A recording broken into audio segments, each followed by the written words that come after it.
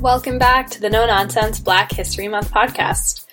Yesterday, we went over Canada's voting record for Black Canadians, and today we're going to continue a discussion of politics and highlight Canada's Black political leaders, past and present. As you can probably imagine, being the first to accomplish anything is no easy task, especially when you're talking about being the first elected member of government in your city, province, or country during times of racism and discrimination. It's sad to say, but Black Canadians are still making history today by being the first. Despite living in Canada since before it became an official country, Black people are woefully underrepresented in all levels of government. There still seems to be some kind of scandal when it comes to politics in the Black community. Remember Justin Trudeau and blackface? Or having Black members of his party resign because of experiences of racism? But we aren't going to talk about the bad. We're going to talk about the legends, the people who are written in history for breaking down barriers. First on the list is Wilson Ruffin Abbott, the first Black man to be elected to a municipal position as a city councillor in Toronto. Abbott was an American-born African-Canadian and successful businessman and landowner in Toronto. Abbott was born to a Scottish-Irish father and a free West African mother in Richmond, Virginia. Abbott, his wife, and 2 children moved to Toronto in 1835 or 1836, we're not sure, one of hundreds of Black families looking for freedom and a better life. While in Canada, Abbott prospered as a businessman. He eventually owned 42 houses, 5 vacant lots, and a warehouse, mostly in Toronto but also in Hamilton and Owen Sound.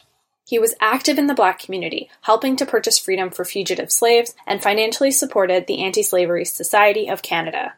As he became wealthier, he became more interested in politics, and in 1840 became the first Black man in Canadian history to be elected to any government position as a member of Toronto Council. His son, Anderson Ruffin Abbott, became Canada's first Black physician.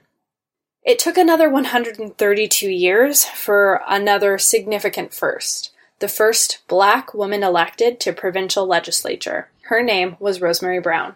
Rosemary Brown was also the first woman to run for leadership of a federal political party. In these 132 years, Black people ran and were elected for municipal positions. They ran for positions in the provincial and federal government, but didn't win. Brown emigrated to Canada from Jamaica in 1951 to study social work at McGill University. She shared how her first years in Canada were extremely difficult. She experienced racism and discrimination as a student when searching for housing or for jobs.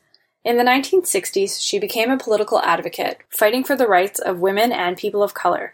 She was a founding member of the Vancouver Status of Women Council.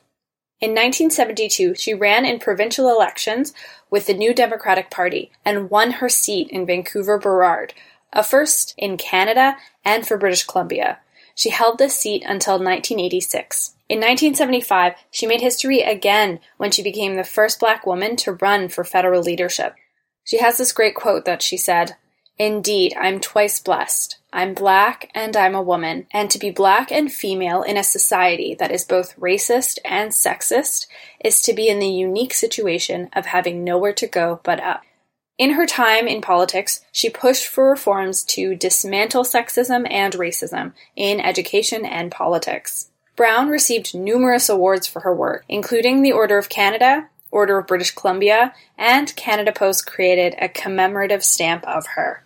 Just last year, in October 2020, we saw another first, the first Black person ever elected leader of a federal party, Annamie Paul for the Green Party. Annamie Paul is also the first Jewish woman to lead a federal party. Now let's talk about her for a minute. She's still making history, so I'll have to update this episode, I'm sure, in the near future. I had the pleasure of once meeting her, actually, while she was campaigning in my old neighborhood. Paul is the daughter of Caribbean immigrants to Canada. A lawyer, she speaks 4 languages, sits on the board of several organizations, and creates social enterprises in her spare time. I can't even share all of her career accomplishments in this episode, but believe me when I tell you, she's smart, ambitious, and dedicated to community and public service. These are just some of the many Black political leaders I could talk about. Over the next 2 days, I'll be dedicating an entire episode to deep dive into the story of 2 more political leaders. So stay tuned for that. Thanks for joining. We'll see you tomorrow.